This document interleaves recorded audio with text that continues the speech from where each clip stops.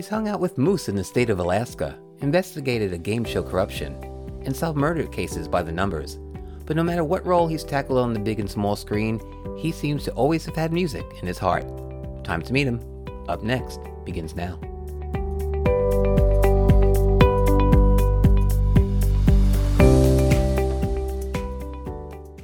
Hello everyone, I'm John Contratti and welcome to Up Next. My guest today is an Emmy-nominated actor, director, and musician.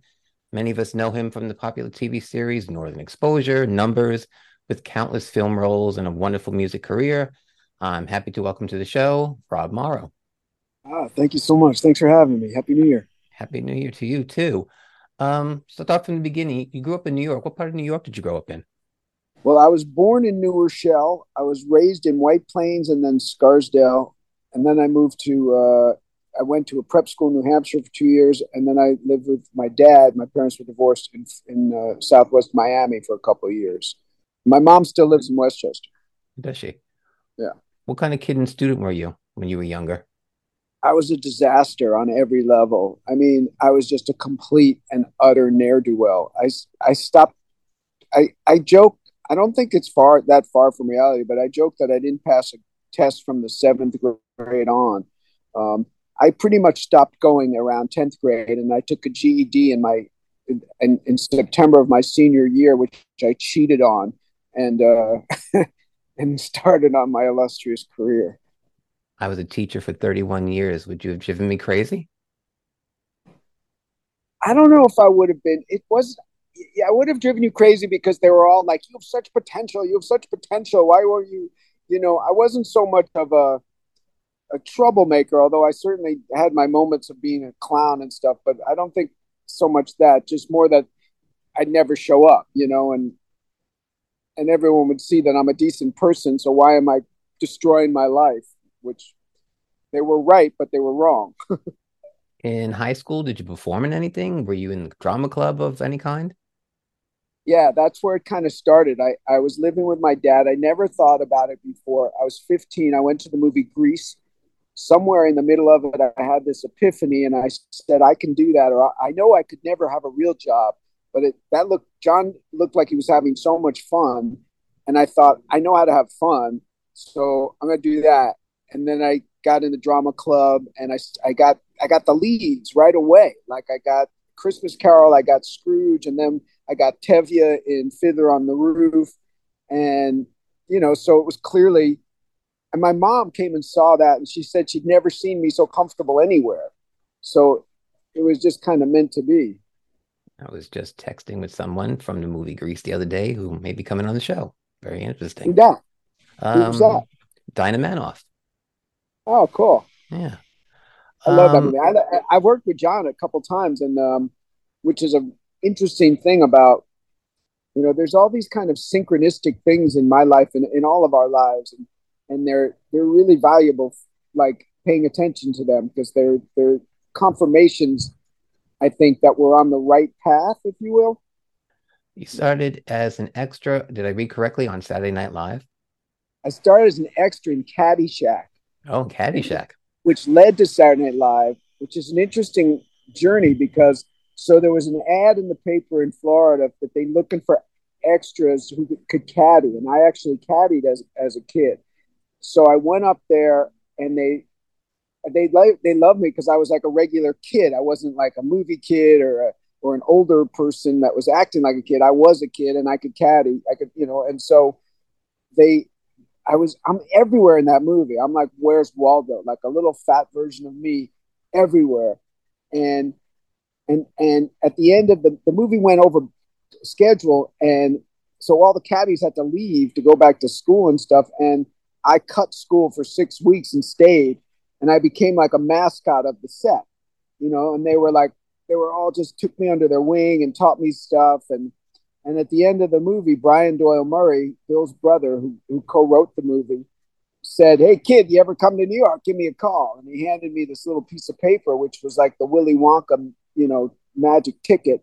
It went in my wallet.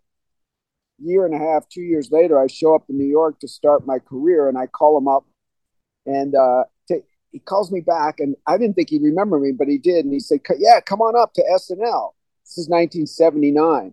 And he says, and bring some pot. And I was like, okay.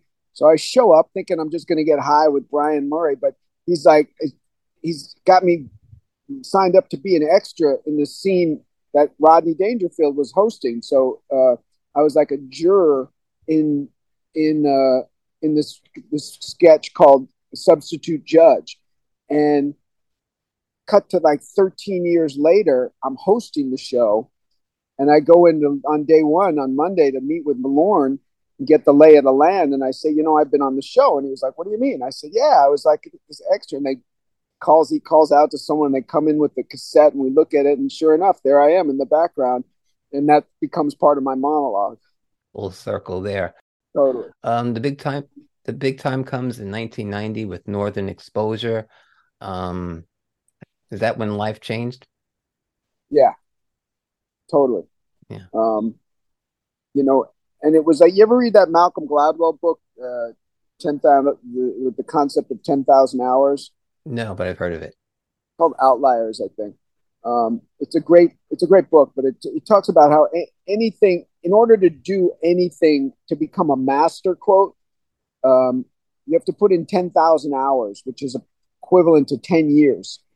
And I got Northern Exposure after about 10 years of, doing plays in New York and commercials, and it totally changed my life on every level. It's a great show. It's a great show to go back and look at. It still holds up. It's a great show It's to watch. amazing how well it holds up. It's weird, like even aesthetically, because we're all wearing, or I mean, everyone's wearing jeans and flannel shirts and driving to pickup trucks. So it almost there's many things that you can't. It doesn't feel dated at all. And also, it was very ahead of its time politically and socially. The kind of some of the stories they did, that's oddly enough are still issues today. Still in touch with the cast. Stay in touch with a lot of them. Yeah, for sure. Not on a regular basis, but definitely see them from time to time. Check up on them, emails or social media for sure. I follow Janine. Janine's the only one. Janine, Barry, and Elaine are active on social media, so I get to, which to me, which the greatest thing about social media is just keeping in touch with people that you don't get to see. Was it difficult to leave the show? But then you went into, film career, and quiz show was, I guess, your first big major film. Yeah, for sure. It was difficult, yeah, and it was messy, and um, but it was the right time.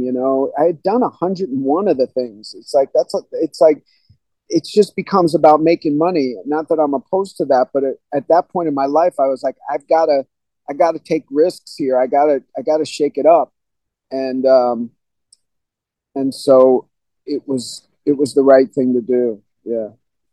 One of my favorite films is another one that you were in is Mother with Albert Brooks and Debbie Reynolds.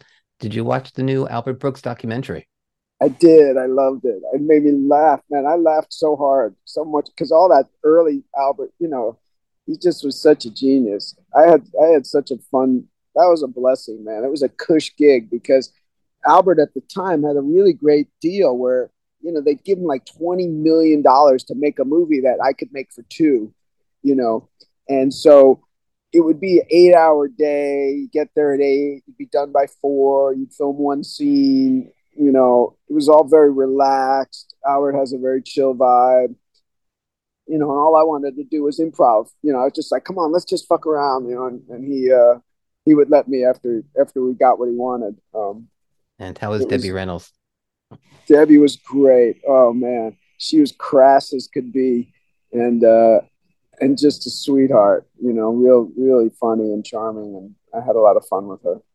Did you study Albert directing? Have you studied other directors? Because I mentioned earlier that you have directed. Did you study Albert at all? Absolutely. I mean, I've studied all them. Kind of obvious directors of the '70s, '60s, '70s, '80s, and even earlier. But yeah, Albert had a real. His modern romance was very. Is a kind of seminal film stylistically, and the TV the thing he did Real People, I think it was called. that was even more seminal. Yeah, yeah. I mean, those movies entered me viscerally and cerebrally. Like like they're a part of me. All of his movies.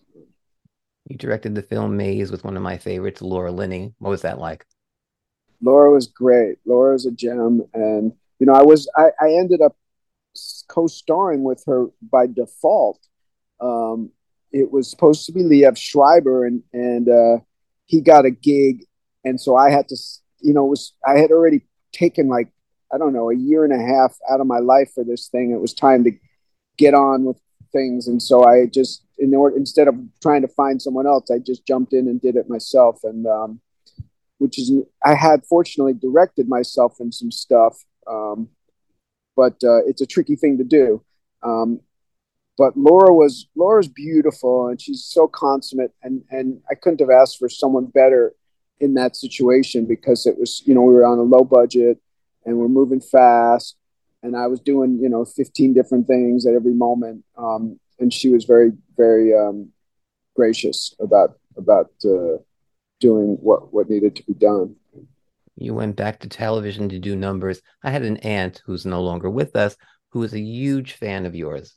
She just loved everything you did, everything you were in, but she always referred to you as that Northern Exposure guy. She would say, Uh-huh. I'm watching this new show with that guy from Taxi and that Northern Exposure guy.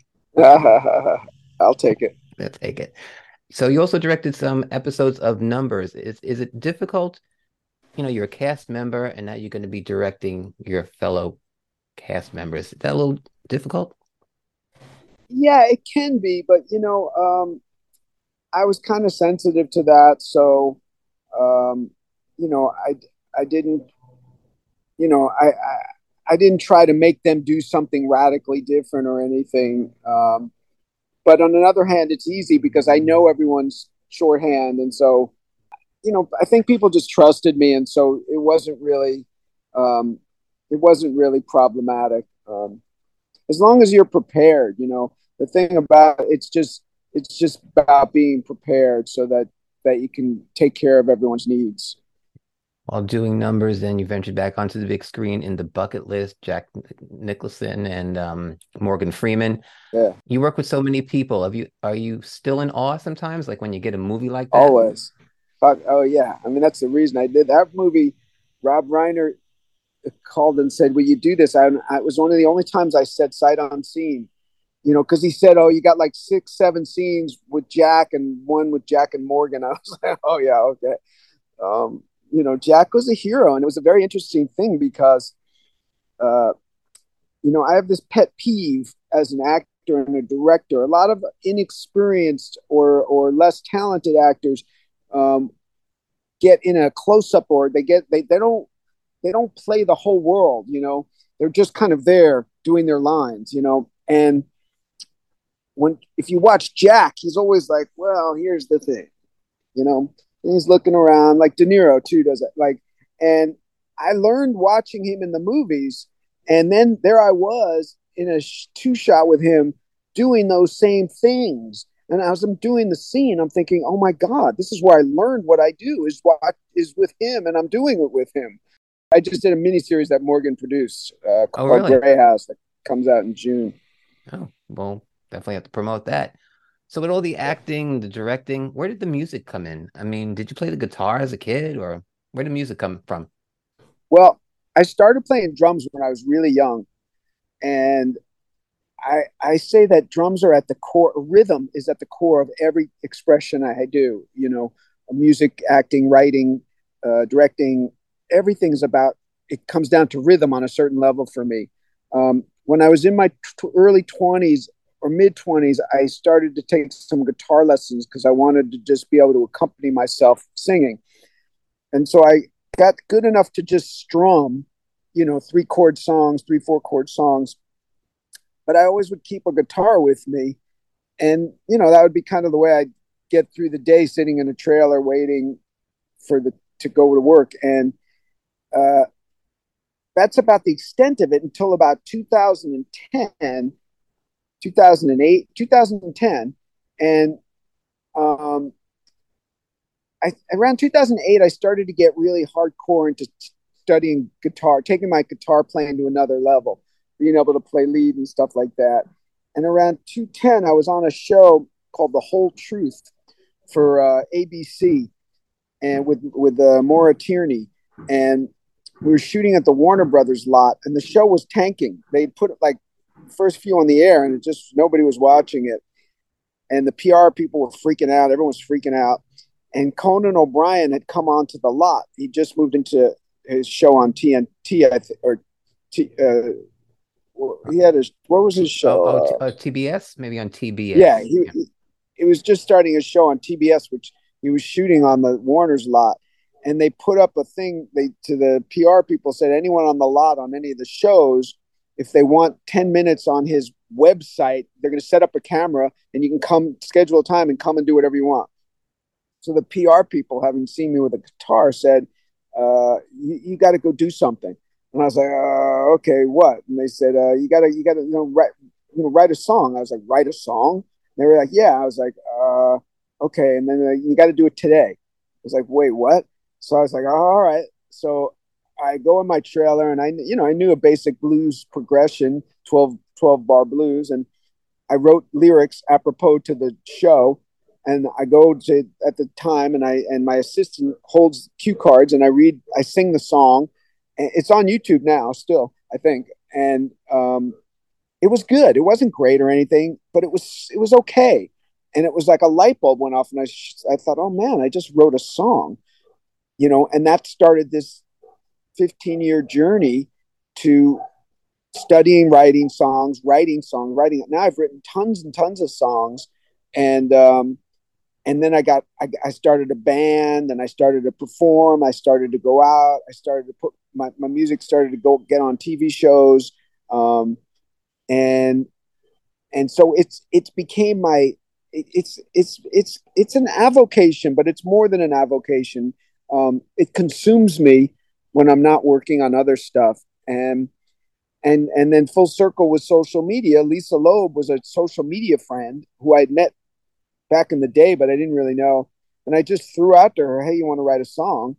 And she's like, okay. Next thing I know, I'm sitting in her living room, and we're writing what turned out to be Shake Things Up, which just came out. Yeah, it was a great holiday song. Did you Yeah. like the traveling around? I mean, I don't know how much traveling you've done, but did you like the going from like gig to gig, or? Yeah. And I have yet to do a big tour. Like Kiefer Sutherland has he's similar. Like he's got a band, and he goes out every summer for 40 dates I haven't done that. I want to get on a bus tour like that. I'll feel like I finally arrived as a musician when that happens. But I do like, I love people. I love meeting people. I love going to different places. And then music is the greatest, icebreaker there is. So, I do. I'm going up to Santa Barbara to play this weekend. I'm playing in Venice this weekend first. Then I'm going to Santa Barbara next weekend. I'm playing in a place called Bogies in Westlake Village. You have website people could look up where you're going to be? Yeah, I guess I'm not sure how active it is right now, but I always post. They can follow if they. I always post stuff on social media, so that's the best ways to find. I'm playing all these like I'm playing with different bands, but doing my own stuff. Like Lisa and I are playing with this. I think it's Conan's band, actually, to tell you the truth. I'm not sure. So, when we play in Venice, I rehearsed with them the other day. Great musicians, and then the other two are with this group called The Tribe, which I play with all the time. We do a lot of charity events, and they're the band for that. But I don't have a band at the moment, and I'm not sure when I'll have one.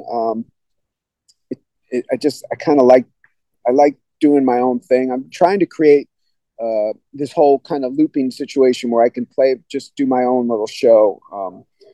Well, if they follow you on social media, we'll be able to know exactly where you're going to be. I hope you come to New York, because that's where I can come and see you. I will definitely. Yeah, that'd be great. Rob, thanks for taking the time to visit the show, and much more success in 2024 now. And I really appreciate it. Yeah, my pleasure, man. Take care and enjoy the winter. Thank Cold you. winter, Long Island. Long Island. Thanks for tuning in, everyone. I'm John Contratti, and you've been listening to Up Next.